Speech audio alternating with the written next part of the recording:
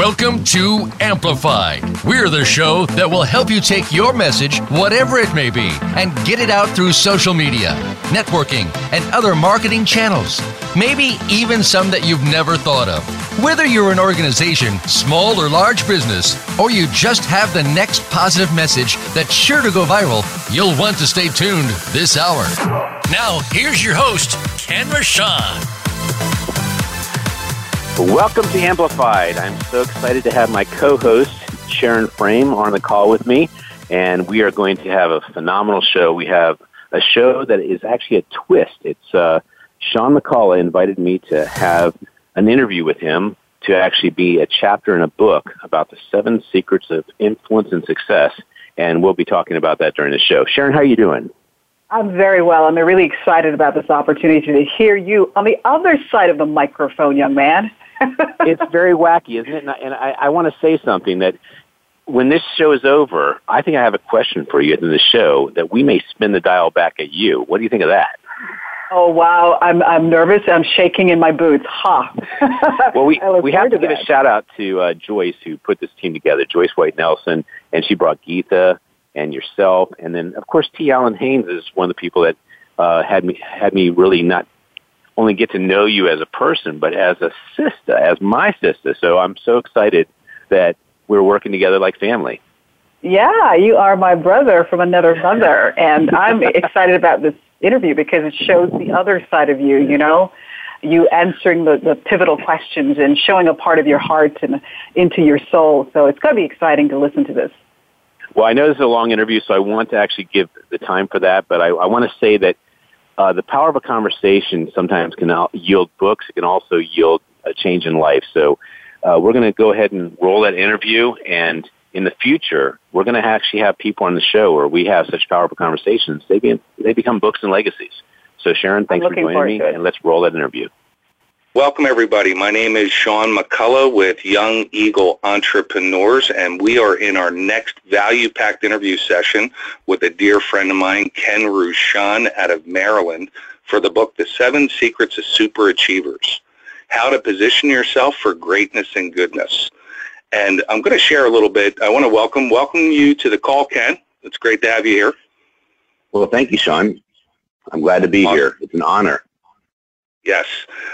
Just to give you a better perspective and understanding of Ken Rochon, and why should you listen to this guy? Like, what has he done that is super extra special, or why would he even be a super achiever? So I'm going to give a little bit of background about Ken, and then we're going to dive in and go through a bunch of questions that we hope that will touch you, move you, and inspire you to step into your goodness and greatness. So Ken is an international author and speaker. He's considered an expert in branding and social media viral marketing, with events really all over the world. And he enjoys implementing and studying strategies that leveraging like-minded and like-hearted audiences to create epic social proof campaigns for his clients. And he does this really all over the world. Ken is invited to some of the biggest international events and speaks on the biggest stages on how to collaborate and orchestrate the influence to cause social proof viral campaigns that not only benefit the host, the sponsors, the speakers, and everyone at the event. Now, this is really cool. Ken has authored over 17 books on multiple topics, including children, linguistics, marketing, networking, and travel. His current book, which is one of my favorite, by the way, is a book called Keep Smiling, Shift Happens, has caused the movement of celebrities and leaders to want to join, helping remind the world positivity attracts positive power. Ken is considered a humanitarian and a philanthropist. He does hundreds of events. His company volunteers to support and market each year. His desire is inspiring living a purpose-driven life, caused to create his company called the Umbrella Syndicate, which supports authors, leaders, and speakers. He's a specialist in creating social proof viral campaigns for some of the top events, leaders, nonprofits, and business organizations around the world. His ability to see the vision of a leader and cause the perception of the vision to become a reality is one of the reasons he's included in so many amazing concepts, inventions, and projects. Now, one of the things that Ken really, really loves is traveling. And he's accomplished one of his bucket list of visiting over 100 countries, which is really, really cool. Ken's favorite place to travel is always back home to spend time with his family, his wife, and his son, Kenny. Kenny, he likes to say, is the light of his life. So, Ken, I want to welcome you to the call, man, and it's been an absolute pleasure. I think you and I have been friends for at least 4 or 5 years now. We met through mutual other friends, Rob and Cheryl Adams. They're the ones that originally got us connected. And, man, it's great to have you on the call, and I can't wait to go through some more stuff with you here. Yeah, good memory there. I really appreciate you doing that because I really feel it's important for an audience to hear the name dropping of who actually is the power of one, who causes relationships to happen, who's a connector. And if they hadn't done that connection at that time, who knows when we would have known each other or how it would have developed into the friendship it has. Yeah, which is really cool. And that was actually, that's how Ken and I went to an event together back in 2013, the early part of 2013, and we actually slept in the same hotel room together. And it was really, really cool. It was at an organization called CEO Space International. And I got to really get to know Ken much more on a personal level and just see how he does what he does. And he's super, super, how do I say it, a people person. Well, Sean, if I could take a minute just to acknowledge you for that, because the audience wouldn't know this story, and I don't even know if you know it completely, but I had invested a pretty large sum of money into CEO Space probably 3 years prior to meeting you. And I was going for the world record of buying 3 memberships through CEO Space and not utilizing them. And Cheryl and Rob introduced me to you, and you said, hey, I'm going to CEO Space. And I thought to myself, when am I going to do this? And you caused me to make it really easy. You said, hey, why don't you come, and I'm looking for a roommate anyway, and let's experience CEO Space. And that changed my life in so many ways. And so to acknowledge you, I did 12 CEO Space forums after that, and the amount of relationships and growth and really a lot of the attributes you read in my bio are directly or indirectly related to that experience. So thank you very much, Sean. Absolutely, brother. Now, Ken, I'm going to be asking you a series of questions to really help the listeners and the readers of the book to gain a better understanding of your strengths, your hopes, your fears, the challenges that you had to overcome in order to get to where you are today. Now, the intention of the book and this interview is to really pull out your story and the experiences that moved and touched you to help another person along in their journey in a positive way, and I know you're all about that. So with the questions that I'll ask you, I hope that they shed light on what is possible when you believe in yourself and the mission enough that you're on. And I firmly believe this. All things are possible and attainable as long as you stay the course and put a rock-solid game plan together, a good team together, and are willing to execute and put the time in, the daily disciplines, the daily activities, in order to accomplish whatever your goal is. And I think Jim Rohn put it the best. He said this, the bridge between goal and accomplishment is disciplined activity practiced daily over time. I love that from Jim Rohn. But so what we want to do is we want the reader and the listener to have an in-depth inside look behind Ken Rochon and to help them gain a better perspective of maybe some of the challenges or the issues that they're going to face along their journey for them to step into their divine calling and their divine purpose. So we firmly believe all dreams, desires, and ambitions and goals, they're all possible to accomplish as long as you're disciplined enough and you stay focused long enough and your why is strong enough.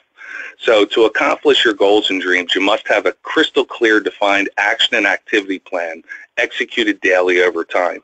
And as I said, the Jim Rohn one, that really stuck with me. I don't know. I picked that one up about 18, 19 years ago when I first heard it. But I'm going to dive back. Let's dial us back, Ken, to your school years when you were going through elementary, middle school, and high school. And the first question I want to ask you is, would you consider yourself, were you a good student, a bad student? What kind of student were you in school? That's a very debatable answer. I would say because I was hyperactive and probably unmanageable as a student for most teachers that I didn't feel were engaging me, I probably was considered not a great student. I think I was possibly average. I did the bare minimum to pass and not get in trouble at home.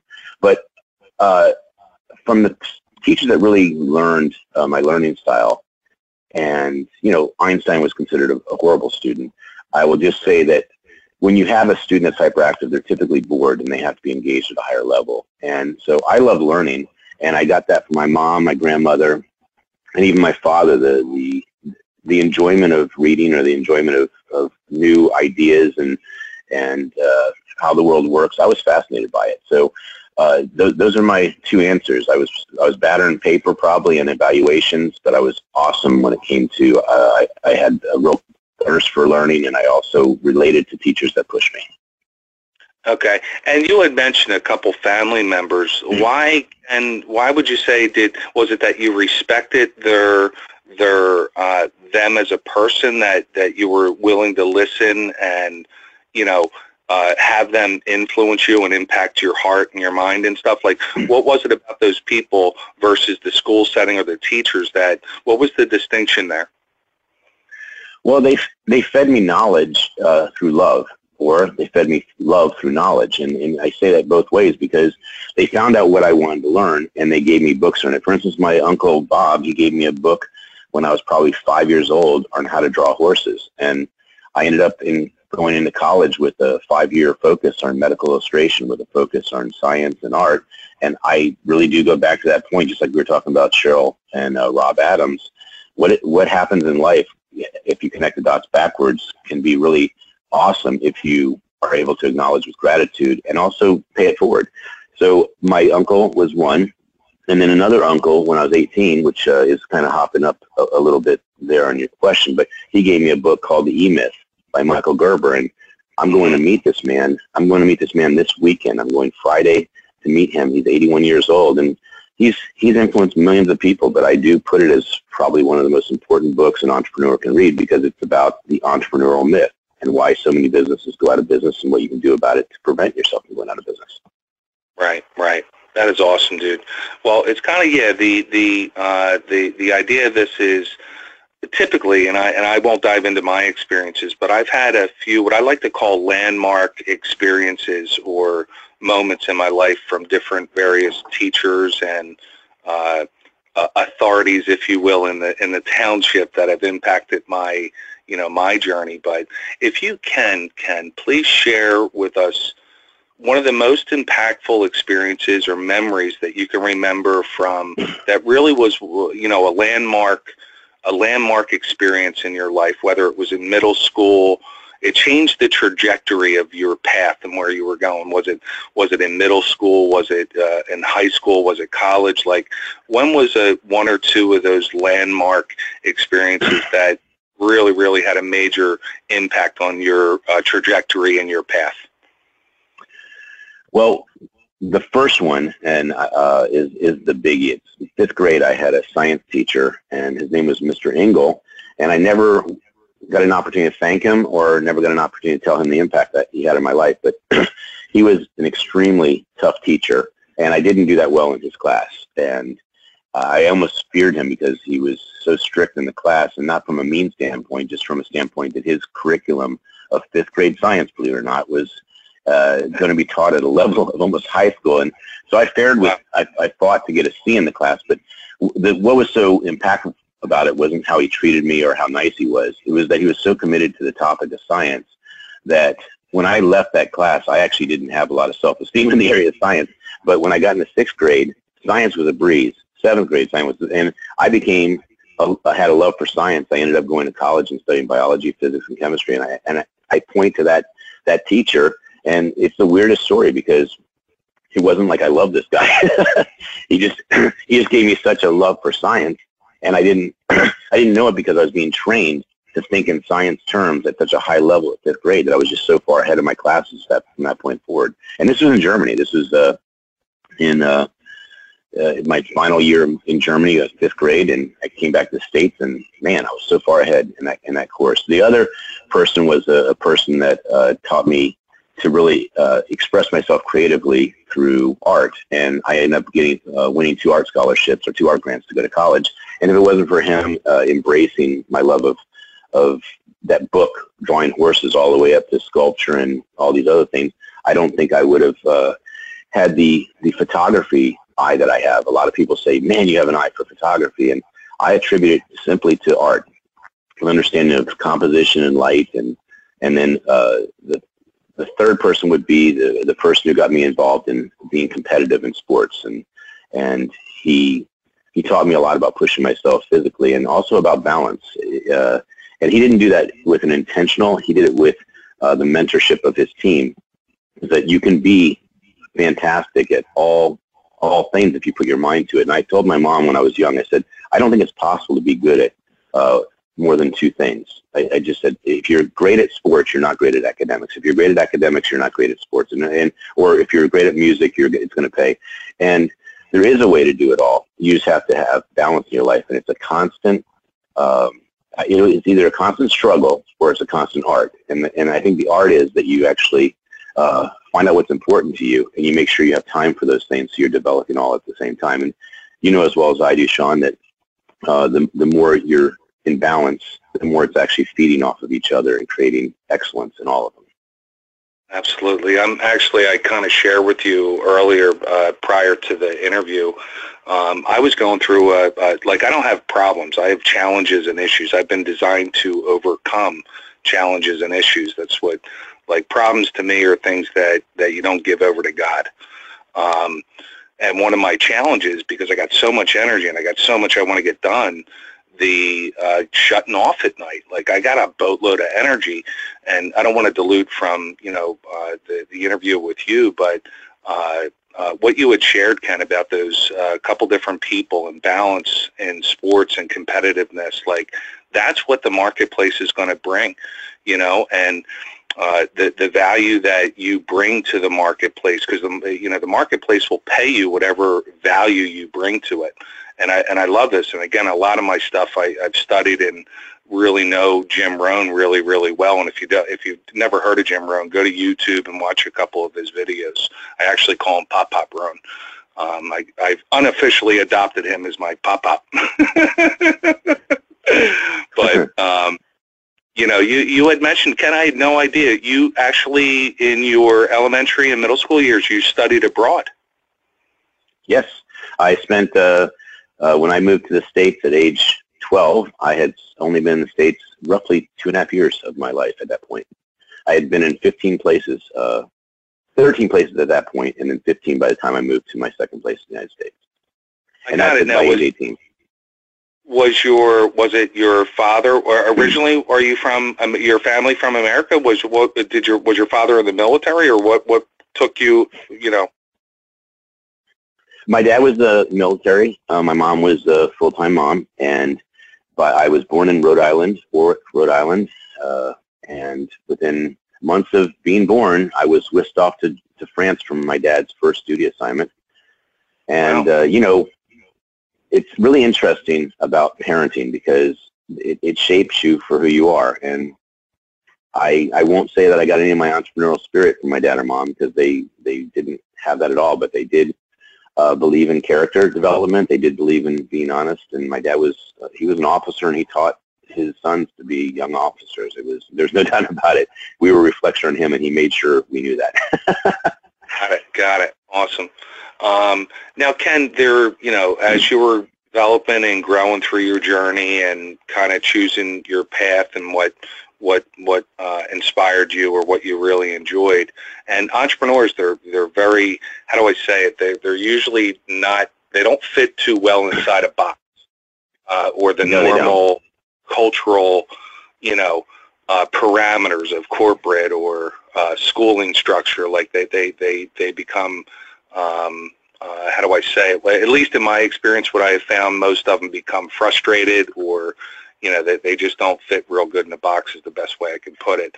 But when did you realize, Ken, like, when did you catch the entrepreneurial bug? When did you realize that you were going to be an entrepreneur? How did that happen?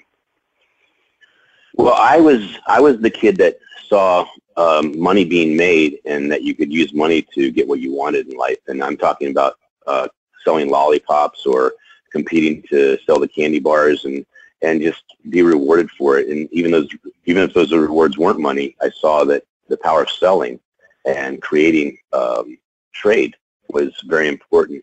I would like to take a step backwards for a second, because there was one lesson that would relate to this answer, and it was that when I was 12, I did start my first sport, and it was baseball. And what a bad choice it was for me. I just thought it was a cool sport, and so I jumped in. And talk about a coach that really didn't find out where my skill sets were. He put me in right field, which was probably a good choice in the end. But he didn't have a catcher, and so he said, you know what? Let's put Kenny at catcher position. And he was giving me throws from he was the pitcher. He was giving me throws that I swear were 90 miles an hour. I'm sure they weren't, but that's what it felt like in my hand. And either my glove wasn't great, or he didn't know how much pain he was putting into the throws. But I quit baseball within weeks of being on the team, because I saw that I was going to be having my hand hurt and crouch in that position. I hated that part of baseball, and also it's just coming at you every single time. And I was like, geez, this is not a fun, I'm like a target. And so with being in pain and not enjoying it all, I quit. And I told my dad I was quitting, and he said something to me that jolted me. He says, I will never sign you up for another sport because you quit. And I'll tell you what, Sean, that had a very good effect on me and a very bad effect on me. And I say this because I know who the audience is. It had a good effect on me because I never did quit another thing. It had a bad effect on me because there are times you need to quit things. There's times that something's not going to make you happy and you have to quit. And there's times when you're not making a profit, or you're not getting ahead in life, or someone's just bad for you, or the idea was bad. And you just have to know it's not good for you anymore, and you have to call it and quit. And it's an intelligent conversation with yourself. But I wanted to digress and say that particular episode in my life caused me to adopt a poem that, if you put this poem in the book, it is a poem that has a purpose, and it's really kind of in the theme of excuses are for losers. So when I taught science, for instance, I didn't accept excuses. I told them an excuse is just your way of explaining why you didn't get it done, and I'm not going to accept it. And I said anybody who is a winner in life doesn't use excuses to justify how they can't get things done. So I'm just going to take a second to read this. If you want to use it for the book, fine. If you don't, that's fine too, but it will help carve out the last question and balance into the question you just asked me. So it's called The Bottom Line. And so it starts off with, face it, nobody owes you a living. What you achieve or fail to achieve in your lifetime is directly related to what you do or fail to do. No one chooses his parents or childhood, but you can choose your own direction. Everyone has problems and obstacles to overcome, but that too is relative to each individual. Nothing is carved in stone. You can change anything in your life if you want to badly enough. Excuses are for losers. Those who take responsibility for their actions are the real winners in life. Winners meet life's challenges head on, knowing there are no guarantees, and live it with all they've got. It's never too late or too early to begin. Time plays no favorites, and will pass whether you act or not. Take control of your life, dare to dream, and take risk. If you aren't willing to work for your goals, don't expect others to believe in yourself. Dude, I love it. So, yeah, and by the way, I gave that on a piece of paper, a copied paper, to every one of my students, and I had it hanging in my room because I wanted them to understand this is my philosophy, and it got me where I am today. And when I entered the classroom as a teacher, by the way, I wasn't that teacher, and I do say this, being a bit judgmental and critical. I don't think you should go from high school to college to a classroom to teach. I think they should mandate that you have to live life for a minimum of 2 years, but preferably 3 or 4 years, where you actually do something that experiences life, whether it's opening up a business, going in the military, traveling abroad. But when I was in the classroom, I had already been a military officer. I'd already seen the world. I'd already been a business person. And I knew going in the classroom that that's what I wanted to bring experiences to my kids. And that's just a very important thing for for people listening to this, that you want to experience life so that you can actually have a better global view of what your life can do to make the world better. From what you know now versus what you know when you started out in after your high school or college years or what have you as a young adult, what advice would you give yourself today? You know, that's a phenomenal question for a person who wants to really answer it with, when you answer that, what you change, you're not who you are anymore. So I carefully answer that question with, I would have put a lot more focus and learning on investing, and I would have taken a lot more care in making sure my team had strengths in accounting and law. And those things ended up haunting me. But the reason I want to actually kind of slide back to the first part of the answer, which is you're not who you are anymore, is I have to confess, if I was a multi-millionaire, billionaire by the age of 30 or 40, which when I was an entrepreneur at age 18, I was getting accounts that were coveted. I had an account at age 19 with the U.S. Naval Academy as the exclusive entertainment company for their weddings, and same with the Fort Meade Officers Club. And to get those type of accounts, I can tell you, they're not gifted. You have to compete with hundreds of other companies that are either crazy enough to put their bids in, or the top 3 or 4 that obviously have more business experience than you.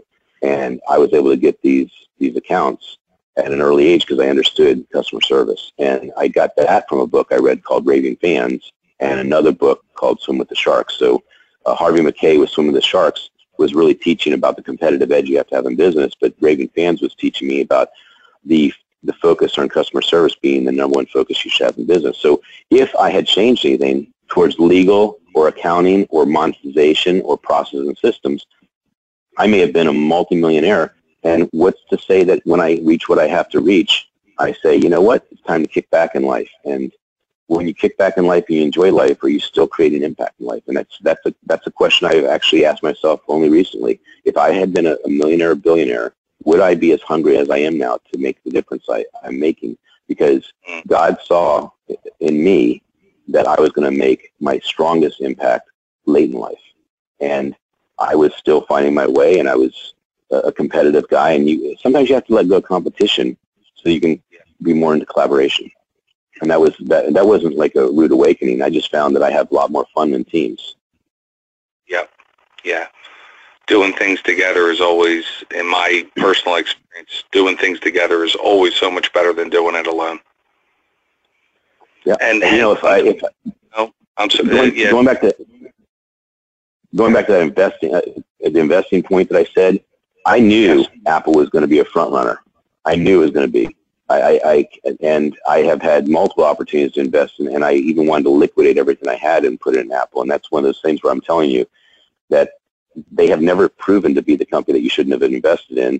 And long run or short run, I would have been a lot better off in life had I taken those type of chances. Instead, though, I decided to invest in myself. And, you know, when you invest in yourself, you have to be careful with that because that's kind of an all eggs in one basket. So I learned from Tony Robbins to manage money in three splits. You have to have some money that's for savings. You have to have some money for investing in what you want to do in life, and then you have to have a third of it that you are actually having fun with, that you're living life. And I did do that part pretty well. I mean, getting to over 100 countries, that was definitely investing. And when I saw an opportunity to have an adventure experience life, I thought to myself, hey, when I'm 50, 60, which I don't ever know if I'll make at that age, what's to say that I can't walk at that point, or I'm not on this earth and I have all this money that I didn't use to actually experience life. So I have balanced that part rather well.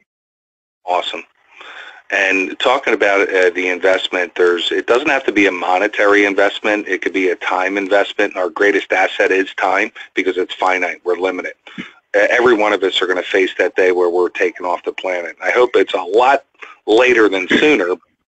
As far as one of the investments, I don't know if you've read this book. I'm probably sure you have, Ken. It's one of my favorite books, The Richest Man in Babylon. And it teaches you. Yeah, are you familiar with that book? Of course. Okay, yeah, it's a parable book about Bandini. Yes, that's right. One of the greatest books about investment and how to. You talked about another key word is leverage, and leverage in a positive sense, not in a negative sense that you're manipulating or conniving to get something, but you're doing it in a positive, cooperative, collaborative way.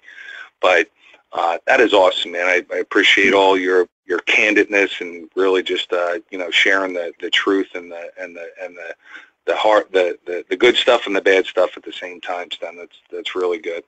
Now, Ken, I think all of us, even whether you're even if you're not an entrepreneur, I think we all deal with this next question I'm going to ask you. How do you deal with naysayers or people that are not going, they don't catch your vision right away, or they don't see it the way that you see it? How do you deal with the negativity and the naysayers in your life? Well, that is a part of what makes life so special. If everyone said yes, then nothing would be special. So I embrace naysayers because it means that I have something special. It also challenges me to make sure I'm clearly proving that I can change the world. If you have something that's going to change the world and you have 99% naysayers, you might not have an idea that's going to take off. And so you have to look at that too. But if you believe that that's your calling, it doesn't matter if there's 99 out of 100 naysayers or even 100 out of 100 naysayers. I mean, if you look at Thomas Edison, I don't think anyone thought at even 100 tries, but obviously 1,000 tries of trying to figure out a light bulb, that he was going to do it. And he believed in himself. And there's scientists after scientists after scientists. Anything that is a new concept, how could there be people saying, yep, you're probably right, even though no one's ever heard of this before or seen it before, experienced it. So if you're an innovator, you better be used to the fact that no one's going to actually understand what's in your head that you're going to innovate, because it hasn't been experienced, tested, or created. And I want to go back for a second because it's important to me if there's going to be an opportunity for you to segue this part in. But the word manipulate is actually a very positive word. It's only negative when it's used in a negative way. So leverage, as you had pointed out, is sometimes considered a negative word. I found it's rarely a negative word. I find it usually positive. But if you have an intention in life to be positive, actually any word you use would be with the intention of positivity. And so I just would like to say words are very powerful, but sometimes words are either, one, misused, or the actions of that word is misused. And if you actually operate out of love and positive intention, there's rarely a word that wouldn't be used in your vocabulary that wouldn't be for that same intention. I love it, man. Great clarity on that. I appreciate you injecting that. So with negativity, back to that question. So how do you overcome it? You just okay. So how you overcome it is you have to have your voice and your why for your calling to actually be harmonized. That it's your program, it's your template in your brain. So when you say you're going to accomplish something, if you're going to dig in for like 90 days, you're going to see a pattern of what was in your mind and what was in your heart is actually going to become reality. And I usually do things for a year, so I don't do light hypotheses or light tests for data. I usually go a year. The Umbrella Syndicate, when I started it, I took one whole year just to talk to someone about it. And I know how long you've been doing your vision board and how long you've been at this, because when we met 3 years ago, this was in your mind. And so I'm excited because I'm part of this 3 years later, but I also know how committed you are, and I know it's going to happen. So with the Umbrella Syndicate, I talked about this hybrid PR company that would have 6 components to it that had photography, publishing, all this. And everyone's like, how can you put that stuff together, or why are you doing this? For me, it was very clear. It was very clear that if you put these things together, you actually have a powerhouse of weapons. And again, intention. Weapons can be for good, and they're tools. So I was looking at all these things together would cause viral campaigns. All these things together would cause speed of relevance. All these things together would cause amplification of positive messages, positive people, and positive events. And so I took one whole year just to talk about it. And I also said, if I can't talk about this for a year, how can I talk about it any longer? How can I do the business for longer than a year? So I decided one whole year I'd meet with someone who was an IT guy, tech guy, and we had breakfast every single day, 5 days a week. And it was just the commitment of a conversation. And I said, if you can last a year in this conversation with me, then we're pulling the trigger and we're going to go ahead and open this business. Then for one whole year, I told him we couldn't make any money. Now, I thought I'd made that clear to him in the year we were talking, but that did not land as clear months after we started the business, because people were talking about our business very quickly and they were excited about it. But I said, we're not accepting money in this business for the first year because it's a hybrid. I got to figure out how this hybrid works in the world and how it's going to have the highest impact. Then we can monetize it. So I did 330 events, Sean, absolutely for free. And I chose the events. They had to be an event where I was moved or inspired. It was normally a nonprofit. It was normally a cause or a movement, or it was specifically a leader bringing good people together. And, you know, if I tell you, Sean, I'm going to come to your event and I'm going to help amplify you, and by the way, can you give me $500? There's a pushback, because I'm not coming actually to your event because I believe in you. I'm coming to your event to sell you something, or I'm coming to your event to get something from you. And so I told my partner, I said, hey, Mike, we have a great thing here, but we can't sell it yet until we know the value of it. And I know it's valuable. I just don't know how to articulate it yet. So for a year, I got all this data, and there was one thing that I knew, is it was exciting, it was valuable, but even at the end of the year, I didn't know what it was worth. So we just started monetizing it with stipends. I mean, this is a very arduous and almost a crazy way to do a business, but you see the foundation of this business. It's solid. It had the time, and it had the thought, and it had the determination, as you put it. Love it. Awesome. Now, Ken, when you were going through and testing this hybrid to, prove the model, make sure it was valuable, and you weren't charging anybody anything, that's kind of a scary thing, going into business and not charging anybody for it. And I think we all deal with this, the fear of the unknown, or not too sure how something's going to turn out. So when you're scared about doing something, I think I know the answer that you're going to give to this, but I'm real curious to find out what your answer is. When you're scared about doing something, or you're not too sure how it's going to turn out, like, how do you overcome that fear? What do you do? So that is a question that lands differently for different people, obviously. So when you are on a calling from God, that question doesn't apply. And it just doesn't apply because you're not in fear. You're actually in your comfort zone, that you're living a life that you love and a life that will make a difference, and you're happy. And I do 15-hour, 18-hour days, but they don't appear that way to me. They actually appear like, the day's over. I wish I could have gotten this done. Or, this is the first thing I got to do tomorrow. So it wasn't scary for me. And it doesn't mean I didn't have conversations with God. It doesn't mean that there wasn't deliberation at times, like, how do I do this better?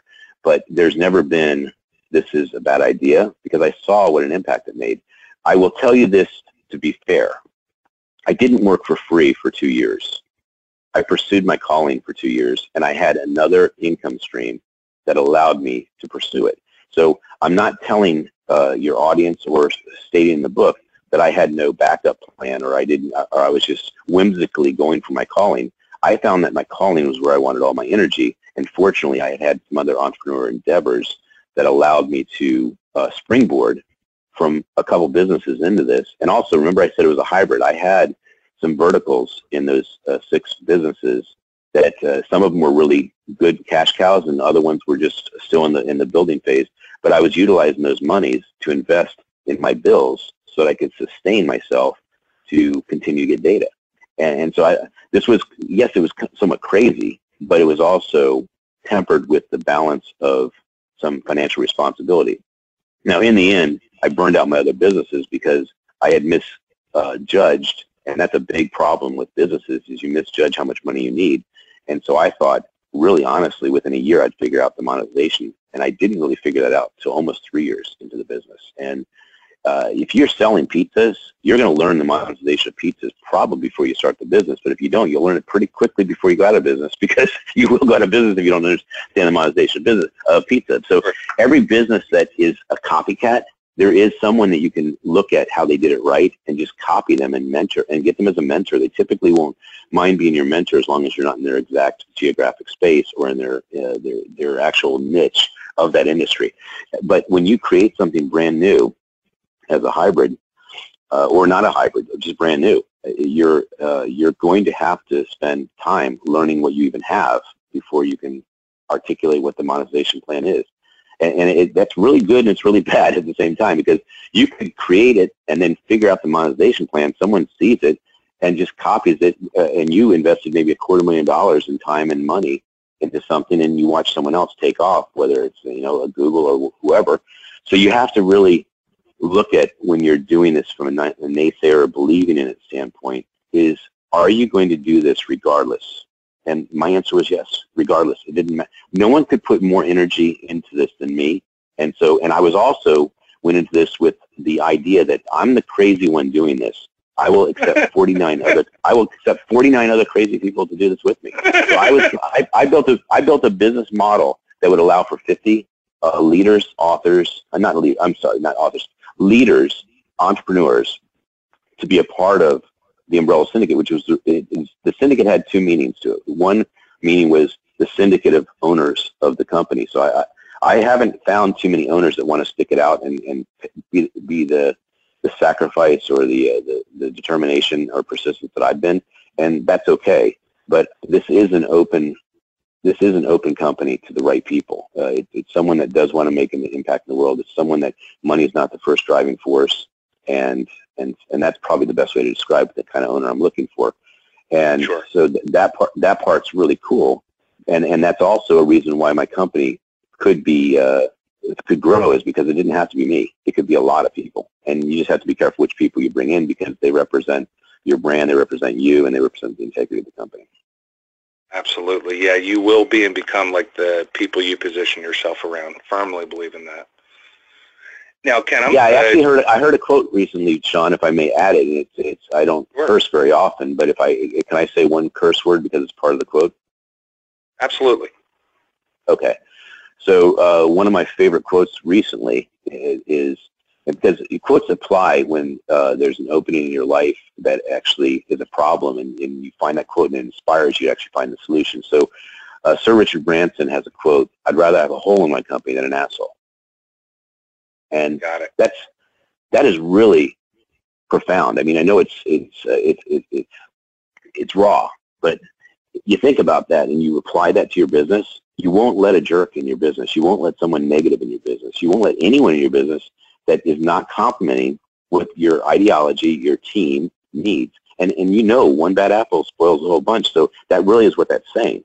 And I have seen it. I've seen it in my own company. You bring someone in, they're all talent, or they're all this or all that, but they have the wrong attitude or they have the wrong integrity. You just threw away a portion of your company or a portion of the time you built your company. Absolutely. Period. 100% agree. I was going to actually, you had already just mentioned it, but one bad apple can spoil the bunch. Right. So it's because of force, and it's because of consistency. So if you have someone with a bad attitude and you have someone with a good attitude, let's say the one with the bad attitude has the stronger force, they will cause the bad attitude to reign. Now, you can bring in a person who needs an attitude adjustment, and if you are a force for their good, their success, and it's out of love, you can change that. I do believe that. So I'm not saying don't hire someone with a bad attitude or don't hire someone, but they have to have a core beliefs in integrity. They have to have core beliefs in being hungry to make a difference. Yes. I like to call it, there's 3 ingredients. It doesn't really matter to me if the person has money, clout, prestige, whatever. And I know how important, and we said this in your bio, creating social proof through events and other people that basically affirm that your service, your product is a good product or a service, whatever it might be, whatever the industry is, doesn't matter. But if you don't, if what I have found in all the businesses that I've been involved in and have invested my time in, if the core values, integrity, and beliefs aren't in alignment at the top, it's destined to fail. Exactly. Yep. And, there's another point to this as far as really hitting home with what you said about clout and experience, et cetera, is, and going to that social proof piece is, I would have brides, because I was in the wedding market I still am actually 32 years, and some brides, or it's common for a bride to ask a question like, how much is it? And there's another common question that's asked, which is, how long have they been working with you, or how long have they been a DJ? And I found that question, both of them are actually useless questions, but the second question is almost more useless, and that is, if I tell you that the guy has been working with me for 30 years, and I'm the leader of a company with no integrity, does it really matter how long he's been working with me? And then if he's been working in the DJ world for 15 years, and I just hired him for 6 months, and he's turning out not to be a good fit for my company, would I rather send out a guy who's been with my company for 6 months, who's hitting out of the ballpark? Like, it's amazing, but if you care about people, and you care about your word, and you care about their experience, I would rather have that person, even if they had 1 day on the job, versus someone that's been there 20 years and has a bad attitude. There's just not even a comparison. I love it. So it's not based on seniority, in other words, Ken. Well, and by the way, apples to apples, if you have someone with a phenomenal attitude, has customer love for customer creating raving fans, and you got 20 years versus 1 day or 1 year, I'll take the guy with 20, because he's going to have all kinds of other solutions and all kinds of other value pieces that he can bring to the table. But my point is that just the seniority by itself is not necessarily saying what you're getting. Right. That's what I meant. That's what I was trying to. Yeah. The point I was trying to make. Yeah.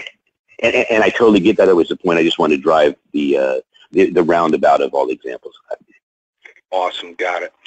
Now, can we all go through this because there's, you got $500,000 companies, you got $10 million companies, you got $50 million companies, and the scale goes all the way up to billion-dollar companies. And all that means is just different levels, right? Different levels of development, different levels of how much your volume you're getting your products and services into the marketplace. So we all, what I like to call, we hit the wall, or we hit the plateau, or we hit the stumbling block. What do you do to overcome that wall? How do you get past it? How do you overcome the plateau? How do you go to the next level? Well, I think the first thing you have to do is admit that you don't have the answer. Because if you're plateauing, you probably are going to get stuck there as long as you're going to believe that the way you're doing is the way it's going to get you to another level. So you just have to have a conversation with yourself. I don't have all the answers. And I love to ask questions like, how could I do this better? Who would know how to do this better? And those questions get my subconscious working and my conscious working on, putting it out in the universe and having God give me that answer, putting that person in my life. And it's funny, you might know someone for 7 years and you ask that question, they show up the next day and you say, man, I'm really having some deliberation about this. And that person may not, it's funny, that person may not even be the solution, but they may say, you know what, I just ran into so-and-so and they're an expert in this area. So I think really putting out in the universe that you're plateauing and you want to take it to the next level, and you're committed to taking it to the next level, and please show me who and what I should do. And then all of a sudden the answers come to you. It's really crazy, and it's always happened for me. I love it. Now, in business, sales are very important, and I've heard the saying. Can I say one more thing? Sure. John? I'm sorry. Yeah. There's a word that is very, like we used the word leverage in the earlier part of the conversation. I think the word in this particular part of the conversation is the word surrender. You have to surrender that you don't have all the answers. You have to surrender that what you've been doing is not going to take you where you want to go. And when you're able to do that in an authentic way, then there's an open space for a new way, and a new thought process, and a new success experience. Absolutely, 100% agree. Now, Ken, I know with business, obviously, sales are very important. Sales cure a lot of things. What would you say is the most valuable lesson about sales that you've learned in your business that you could share?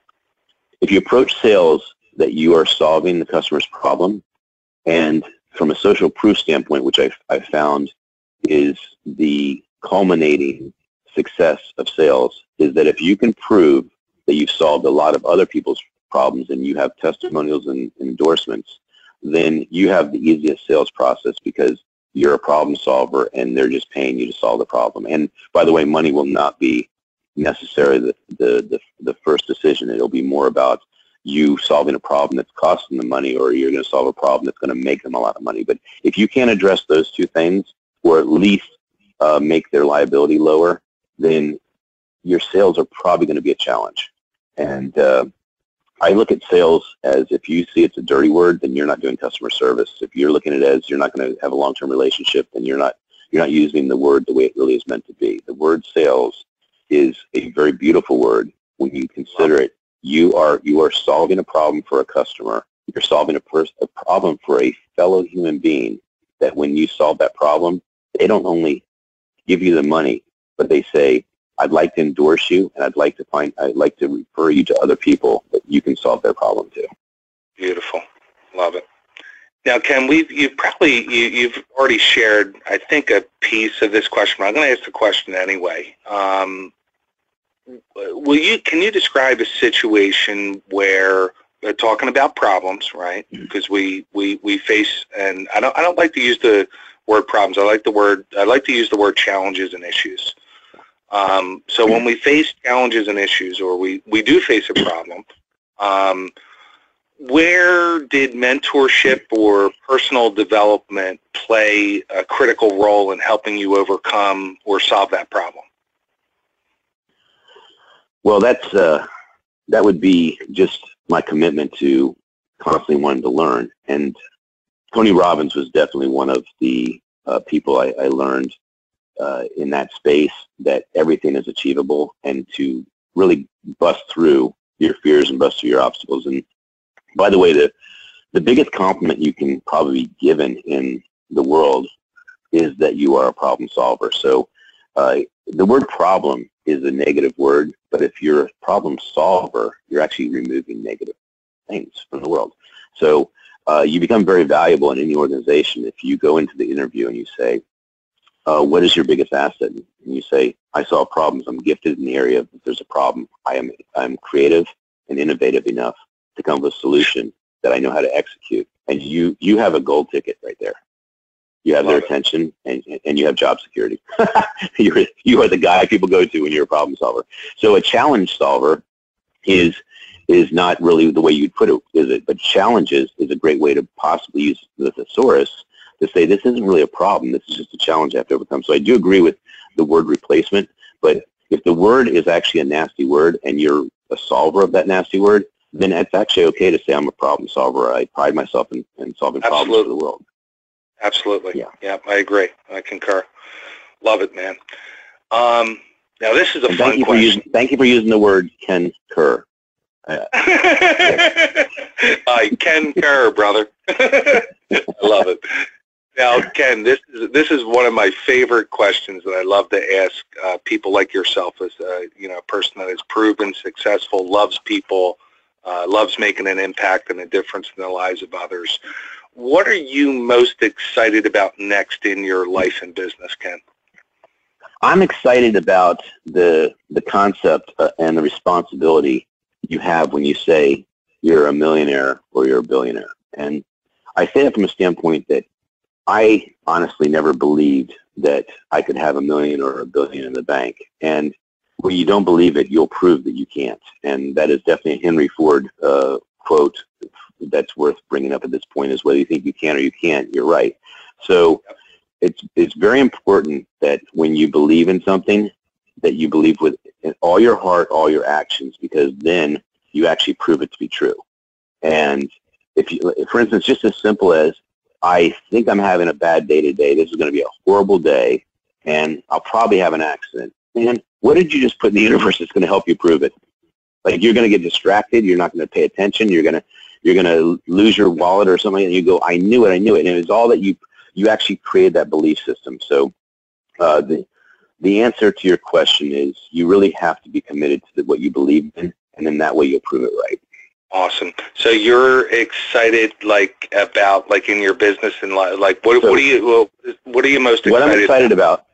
What I'm excited about is that I don't know all the answers, and I'm attracting people that are on my team, that are systems people, they're processes people, they're Infusionsoft people, they're sales funnel people. They're all the things that a year or two ago I was in the shifting of my mental of what I'm doing with my business is not incorporating technology and automation, even though I want it. And you can't have a scalable business without automation. You can't have a scalable business without talented people that can modify that automation to meet the needs of people that are learning about new ways to do business with you. And Amazon is a perfect example of this. I cannot believe that I can actually run out of shaving cream and consider going to my Amazon account and buying it and just getting it at my UPS store 3 days later, then leave my house and go get some shaving cream. And that is absolutely mind-boggling to me that he thought it. And they have actually got the click buttons, and so he is truly an innovator and the perfect example of someone that's using automation for scalability. All right, we got a couple more questions here, Ken, and that will wrap up our time together. And I so appreciate you, man, and investing your time into this book and the Young Eagle Entrepreneur Program. I appreciate you, bro. Now, I know you're an author. You love books. You promote books and authors and thought leaders. If you could recommend one book that had a significant impact, not only on you personally, but professionally, and if it's more than one book, that's cool. What is the title of the book, and who's the author? Well, I had mentioned the E-Myth, and that's by Michael Gerber. And another book would be The Go-Giver by Bob Berg. Bob Berg, and that is a book about instead of getting from life, you give to life, and you give to networking opportunities, and you give to relationships to start them. But I would like to answer a second part of that question that may not have been really asked in this way. Is I think it's important that if you choose to be a leader in life, that you choose to leave a legacy in life. And if you're going to choose to leave a legacy in life, that you download your brain and your heart into a book. And it's so important that if you don't know when you're leaving this planet, that you leave a legacy early on so that there's no problem with actually checking that off, that when you leave, you're still here.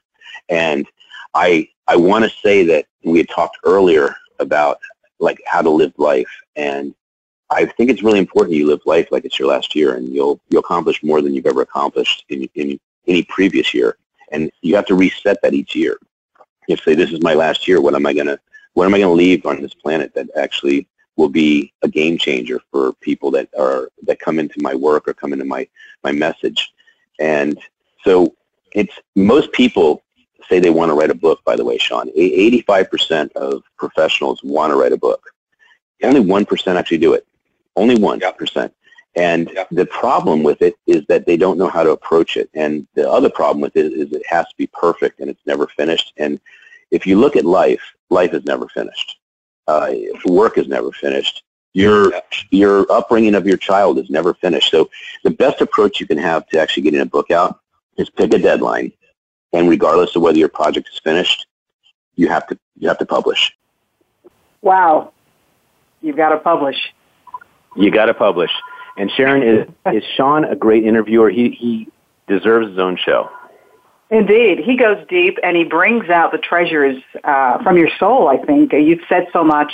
I know our listeners will want to go back and replay this over and over, because I was taking notes again, and I've listened to this interview before, and so many great nuggets were dropped. I believe it's already changed my life in the way I think and process, and I know that's good and evident for folks listening in, too. How are you feeling listening to it yourself? Well, I had a lot of breakthroughs, and think that the Power of Conversation book is going to be the result of actually my way of thanking Sean for this. And I'd like to spin the dial. And next week, I'd like to go deep and ask you a lot of questions and basically borrow some of the questions that Sean asked me to get to know my new co-host, because I hope at the end of next week's show that you are going to be my partner, my sister, for amplifying the leaders and great messages in the world so we can cause disruption and cause a better world. Say please, please, please. All right, well, we'll see you next week, Sharon, and you're going to be the spotlight next week, and that'll be awesome. All right, Ken, it's been a pleasure. Take care. Thank you.